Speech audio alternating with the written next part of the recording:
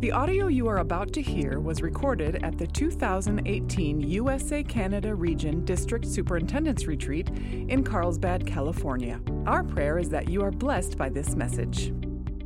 Well, good morning.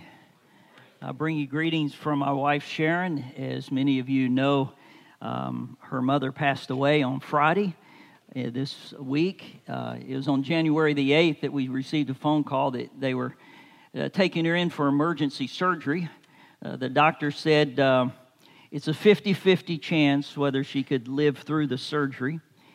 It's a 100% chance she will not live if she doesn't have the surgery. So you make the decision to have the surgery, and she did have that surgery. We were able to go down and be with her through those days after her surgery in intensive care. It was really fun. We were there. I happened to be there when the doctor came in, and she looked at the doctor and she said, "Can you help me go to heaven? Please help me to go to heaven." And he kind of smiled at her and said, "Well, ma'am, my job is to keep you here. It's God's job to take you to heaven, and that's in His hands." And she said, "Well, I just really, really want to go to heaven." I will never forget those special moments. Really, the most awake she was after the surgery was the night that Sharon and I were in her room. And I put on, off of my phone, a recording of some hymns, just piano playing. And we began to sing with her. And she joined us, singing "Blessed Assurance, Jesus is mine. Oh, what a foretaste of glory divine." That's really the last things that she said, is she never really recovered much from after the surgery. And Friday morning, Sharon had already made the arrangements to go down and be with her sister and her mom. And we got the phone call as I was leaving at 4 a.m. She received the phone call that her mom made the journey over into the place that she wanted. She was a devoted Christian lady, a wonderful Sunday school teacher, loved the Word, and she's with Jesus. And I imagine our worship was a great foretaste of glory divine, but she didn't see the real thing today. And joining in heaven and without the limitations of her body. I just got back from my tour in Mesoamerica on Tuesday night. And as we got back Tuesday night, as many of you know, that region has been hit hard by not only the hurricanes, but also by earthquakes in Mexico. And so we were there to see all the things that have been happening, and many of our churches have been devastated because of the recent storms that they've had. As I went to Haiti, my first night on tour on January the 9th, I was there in Haiti, and the next morning I got up, and on my phone, I received a message that there had been a 7.6 earthquake in Honduras. And I thought, oh, great, just another thing happening to this region. And then they went on and said, there's no problem. It was in an area where very few people live, and there were no loss of lives, and we were thankful for that. And then on my phone, there came up another message, and that was that as a result of the earthquake, there were tsunami warnings for Haiti and Cuba and the other islands. And I found that very interesting because that day, my first day, we were to drive 2 hours and then take a boat ride on the open ocean to an island to do a district assembly. That interested me, that there would be a tsunami warning. And so we got in the car and we drove, and we got there, and as we got to the area, there were two big sailboats. Let's see, two big sailboats there, and I was feeling a little better about it. I thought, well, this will be all right. This will be pretty fun. I've never been on a big sailboat like this, and so I asked Carlos Sainz, our regional director. I said, "Which one of those are we taking?" He said, "Oh, we're not taking the sailboat." He said, "Our boats are around the corner here." And so I walked around the corner, and you see those three motorboats, about 20-foot open hull the one in the red, you can't see it, it's the third one back. That was our boat. And as you can see, there's about a 3-foot drop between the deck and the boat. And so you just had to kind of jump in to the boat. And so we got in the boat. They were very comfortable seats, though. They had some nice wooden planks there for us. And they did have life jackets, and I was thankful for the life jackets. It was very comforting to know that. And so I'd asked Carlos the night before, I said, now we're going to be on a boat, right? And he said, yeah. I said, now are we going to get wet in this boat? Now you understand, this is my first assembly of 30 days of assemblies with one suit. So I'm getting in this boat with my suit on and my white shirt and my tie, ready to do an ordination service. And we have an hour-and-a-half ride on the open ocean with a tsunami warning. So we took off, and Carlos said, no, we never get wet on this trip. There's always a first for everything, right? And so as we took off, we started going out, and the waves got higher, and the water started spraying. And so I looked behind me, and there was a tarp, and so I pulled this tarp up over my head. So now I'm on a boat in these waves, holding a tarp over my head, with my backpack between my legs on these comfortable seats here, trying to keep from getting wet. But do you know what happens with tarp after so much water? The water comes through the tarp. And so now I look, and my whole sleeve is getting wet of the only coat that I have. And so I asked the translator to have the guy stop the boat. So I got up, and I was going to take my coat off. So here's the rocking of the boat, and I managed to take my suit coat off and hand it to somebody in the back that wasn't getting quite as wet as I was getting up front. And so we began to continue on our journey, an hour and a half across there. I was wet, my shirt was wet, my hair was wet. Almost every part of my body was wet as we got there. Well, we got finally across the open ocean, and we got into a little cove, and it was a little calmer, and so I was able to put the tarp down. And do you know what happens to hair when it's got salt water in it, and it's totally wet, and then you're in a boat with the wind blowing? It's not a pretty picture.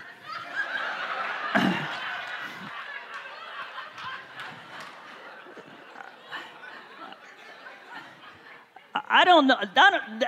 It's really not a look of disgust. I can tell you that. It was a look of relief. And I did have something that I could do something with that before the ordination service. And I'm going to move it before Dr. Busick can take a picture of that and put it on Facebook. Too late. He's already got it. Well, he asked me to send him the picture. I said, no way am I sending you that picture. Well, I had a good assembly. When we got out on the boat, we had to kind of jump onto a rock, and it was coral rock, and that was interesting, walking across the coral rock. And then we had about a 10-minute walk to the assembly. Had a good assembly, ordination service.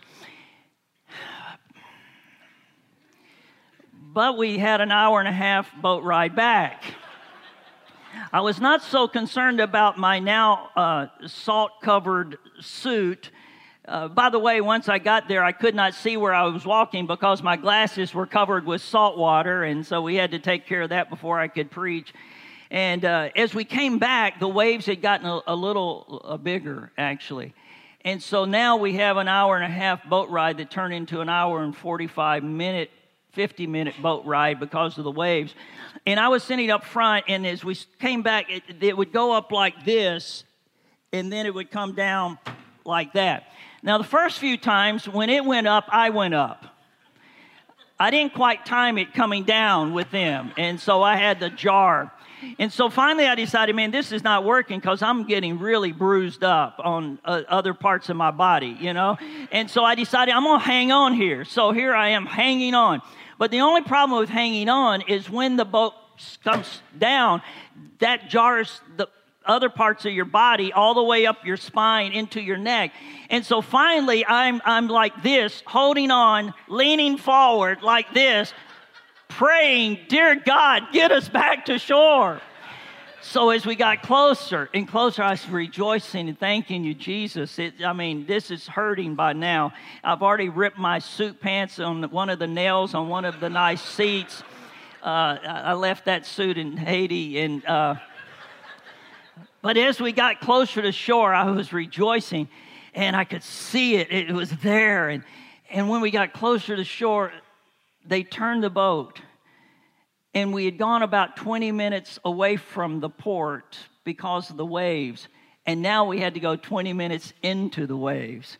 The whole time, hanging on, leaning forward, looking for the next tsunami wave that would come and wipe us out. Well, we made it. And that was the easiest part of the trip that I had in Haiti. Tsunamis. We know about them. And I think that we in the church in the United States and Canada are really facing some spiritual tsunamis. I think most of you are aware of that. You probably have already seen the warning signs on your districts. And I just want to take just a few moments to kind of lift up 3 warning signs that I see of what's happening in our church. First warning sign I see is this, that the Christian church is not as big as we think we are. In fact, statistics will tell us that there are about 246 million Christians in America. And the Pew Research says there's about 70.6 Protestants of the population are Christian, about 40% Protestant, 20% Catholic. The Gallup poll says it's a little different. Protestant about 48.9% and Catholic about 23%. And we read those statistics and we feel pretty good about that. 246 million, that's a lot of people. But in his recent book, The Great Evangelical Recession, author John Dickerson points out that the vast majority of those people who claim to be Christians rarely, if ever, attend church. And those who claim to be Christians, they don't necessarily put their trust in Jesus Christ alone for their salvation. And nor do they value God's word as the only rule for their faith and their practice. They are Christian as opposed to Muslim. They're Christian as opposed to Hindu.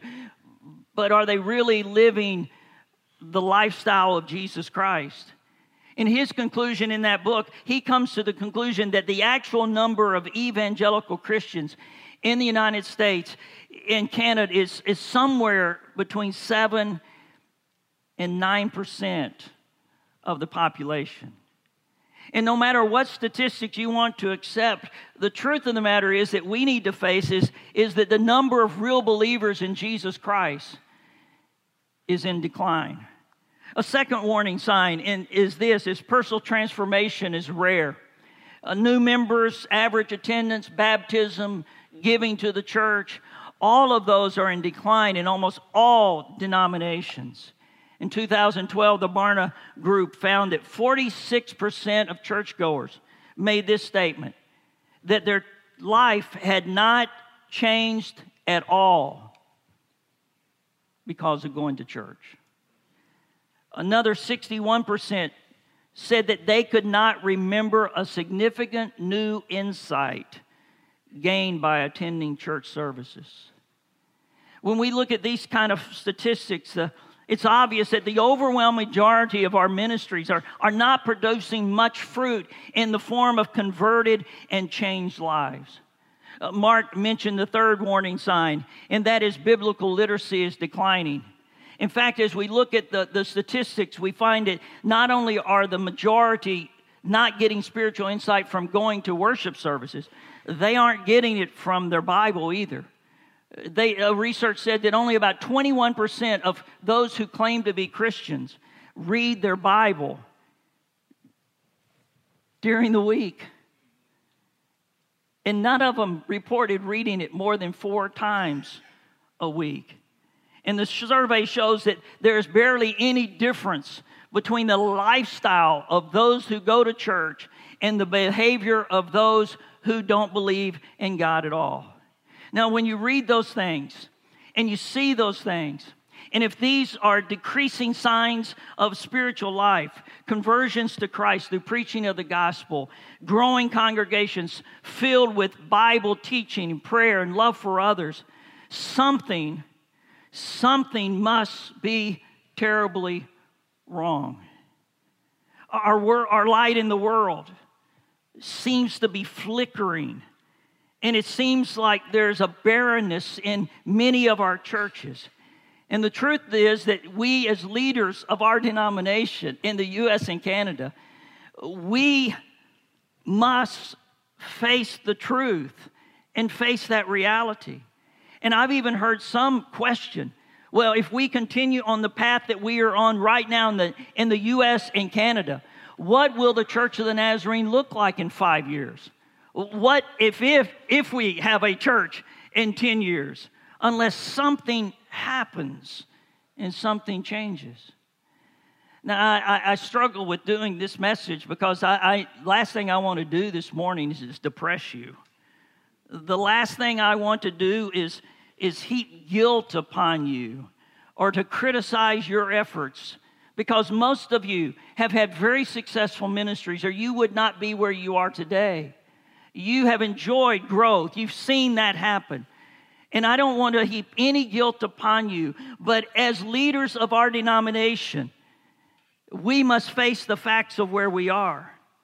And I don't want to depress you today, but I do want to suggest a way forward for us in the church in the U.S. and Canada. In the story of Hannah, I think she gives us a way forward. First of all, in 1 Samuel chapter 1, we see the story of Hannah. She's in a desperate condition. And in fact, she's barren. She cannot have any children. Now, she's one of 2 wives of a man. And the other wife was able to have children. And because of that, the other wife continued to mock Hannah in chapter 1 of 1 Samuel. She mocked her. She made fun of her. She teased her. She taunted her. She criticized her. She ridiculed her. And you can imagine how that just heaped more and more grief and heartache upon Hannah. So how did Hannah respond to her situation? Well, she had one of 2 choices. She could have said, well, that's all right. I don't want children anyways. I don't want to have to change their diapers. I don't want to have to care for them. It's a lot of responsibility. I'm free and loose to do my own thing. I'm perfectly content and happy being barren. But she faced the truth. She said, I want a baby. I want a child. I want to be fruitful.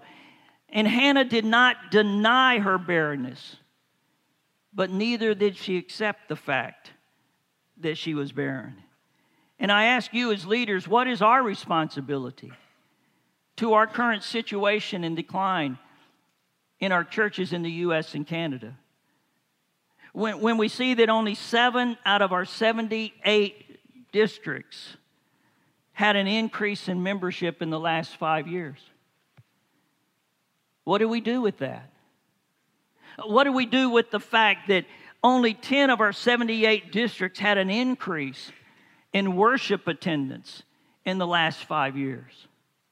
Or what do we do with the fact that 28 of our 78 districts have had over a 10% decrease in worship attendance in the last 5 years? What do we do with that? As leaders, do we just deny it, ignore it, rationalize it?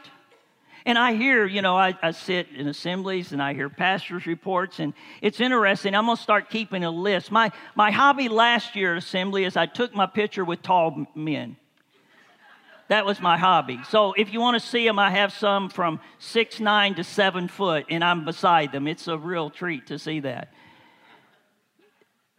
This year, I think what my hobby is going to be at assembly is to write down the excuses pastors make in their reports. It's amazing when you hear the reports of our pastors, where some would say, well, we showed a decrease, but the truth is we're ministering to just as many people as ever. However, people are just taking turns coming to church. You know, you have to understand that the average attender, regular attender, only is there 1.4 times a month. And how can you maintain your average when they're just taking turns? Or you hear pastors, well, you know, we're doing great things for God, but just too many of our people are involved in sports on Sunday, and they're playing soccer and baseball, and they're gone all the time during the summer. And then some people say, well, you know, we're involved in a lot of ministries. But those ministries just don't translate into people coming to church.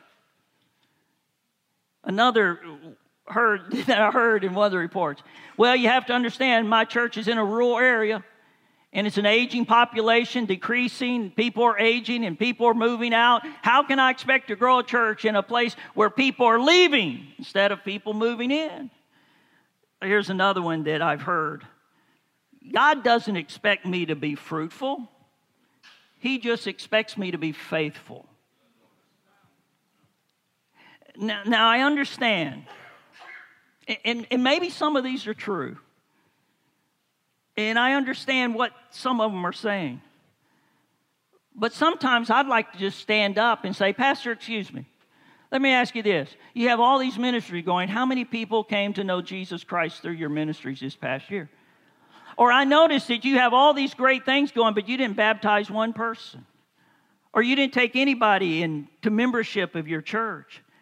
And I know we can have all the rationalization, we can make all the excuses, but the truth of the matter is, I wonder, I seriously wonder, if too many of our pastors and too many of our church people and maybe even too many of our district superintendents have just settled for the status quo. And as leaders, we must not silently accept our lack of spiritual fruit. God wants us to be faithful, amen? But God also wants us to be fruitful. In fact, Jesus told his disciples in John chapter 15, he says, this is to my Father's glory, that you bear, how much? Much fruit. That's his desire for us, that we would bear much fruit. And he said that we would show people we are his disciples as we bear fruit. So he wants us to be faithful, but he also wants us to be fruitful. And the truth is that we will never see a change until we become like Hannah and we become desperate. For down through history, all changes, all spiritual revivals, all turnarounds, all movements of God have come because someone has said, enough is enough. It's time for God to do something. And I refuse to accept the status quo. I refuse to see my district going down, down, down, down, down, and not doing anything about it. God wants to do something in the Church of the Nazarene. And we see that her desperate, broken heart led to her desperate praying. Look what it says in verse 10. Every year they went to Shiloh for the worship, and then one year she just had it. She couldn't take it anymore. She refused to endure her barrenness, her childless status. And it says in verse 8 that when they had finished eating and drinking, Hannah stood up. She left the table. She went into the sanctuary to pray and present her grief before the Lord. And then look what it says in verse 10. And in bitterness of soul, Hannah prayed to the Lord, and weeping bitterly, she continued to pray. She continued to pour out her soul in great anguish and grief. I believe she was praying, oh God, make me fruitful, or I don't want to go on. I cannot continue to live barren. I want a child, or I'm going to die. And she wept continually, bitterly. And what an example of desperate praying Hannah is for us. When we analyze her desperate praying, it involves a brokenness of heart. Can I be personal with you? D.S., is your heart broken? over the lack of fruit on your district?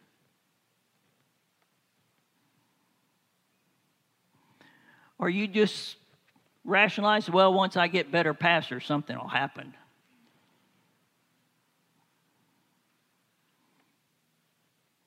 Until our hearts as leaders are broken to think that all of our churches across the U.S. and Canada, that we're not seeing more people won to Jesus Christ. And that we're not impacting our communities, regardless of how big or how small they may be. Desperate praying begins with the brokenness of our own hearts for the lostness of people. And I know that all of us have the temptation that we get into these administrative roles and we're not on the front lines of ministering to people week after week after week. And if we're not careful, we can lose the passion in our own heart for winning people to Jesus Christ. And if we've lost that passion, how in the world are we going to help convey it to our pastors and give them a passion? We begin out of a brokenness of our heart, but that desperate praying also involves submission. Notice what she did. She presented herself to the Lord as a servant. Lord, I'm your servant. I'm your handmaiden. Do whatever you want to do through me. And I believe that we as leaders must come to the place in our own lives where we are not only desperate for God to do something great, but that we present ourselves to Him. God, whatever you want to do it through me.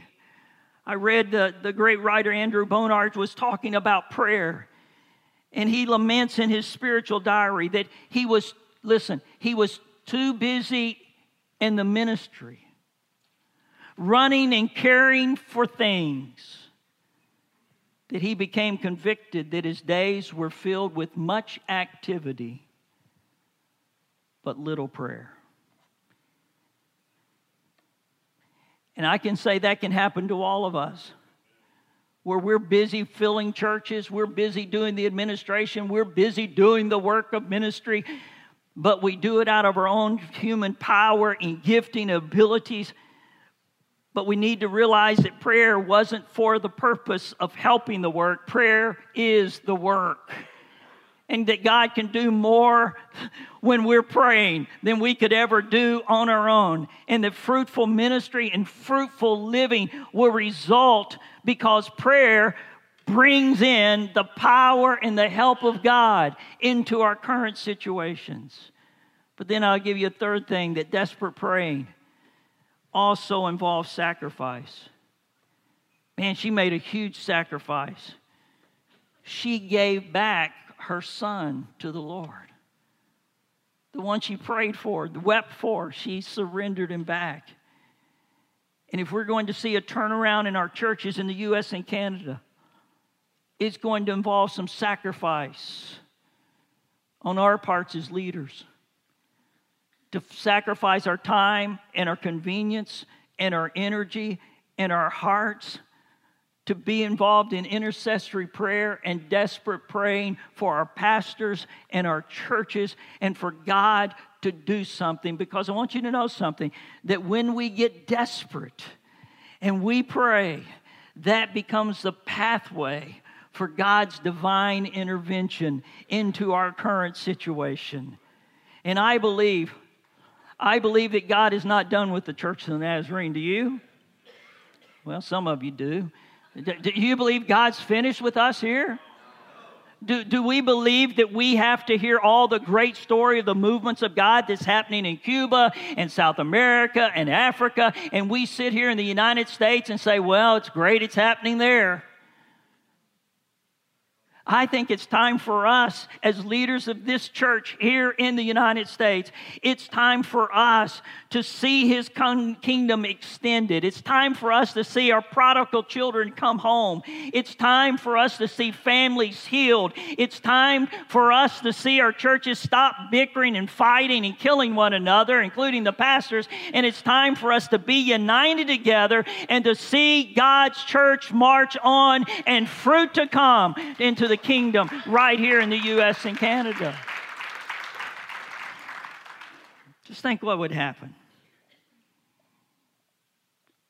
Just think what would happen if some district superintendents would become so desperate that they would cry out to God,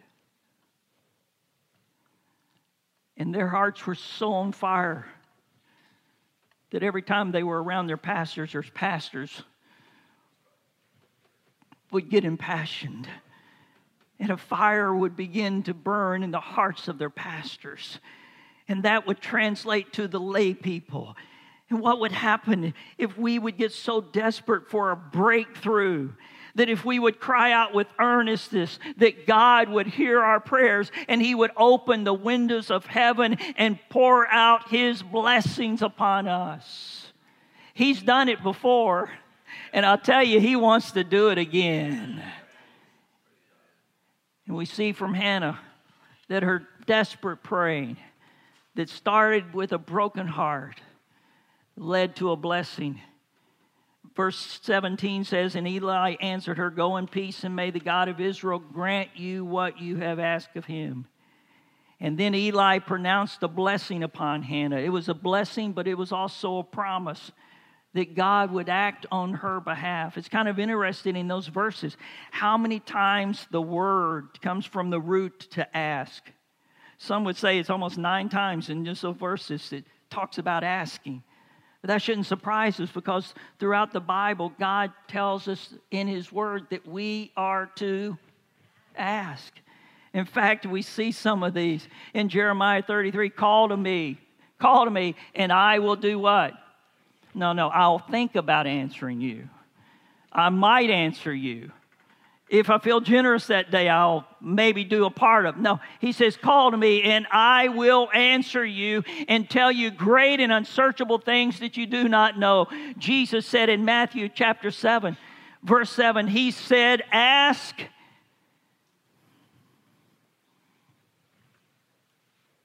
and it will be given you. Seek, and what? You'll find. Knock, and the door will be opened. That's Jesus' words to us. And if we're not asking, why aren't we asking?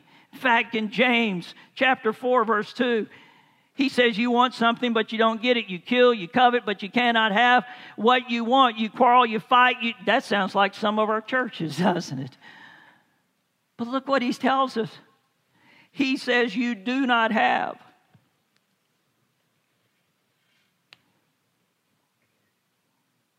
Not because we serve a stingy God. We do not have. Why? Because we're not asking. And I would challenge you as leaders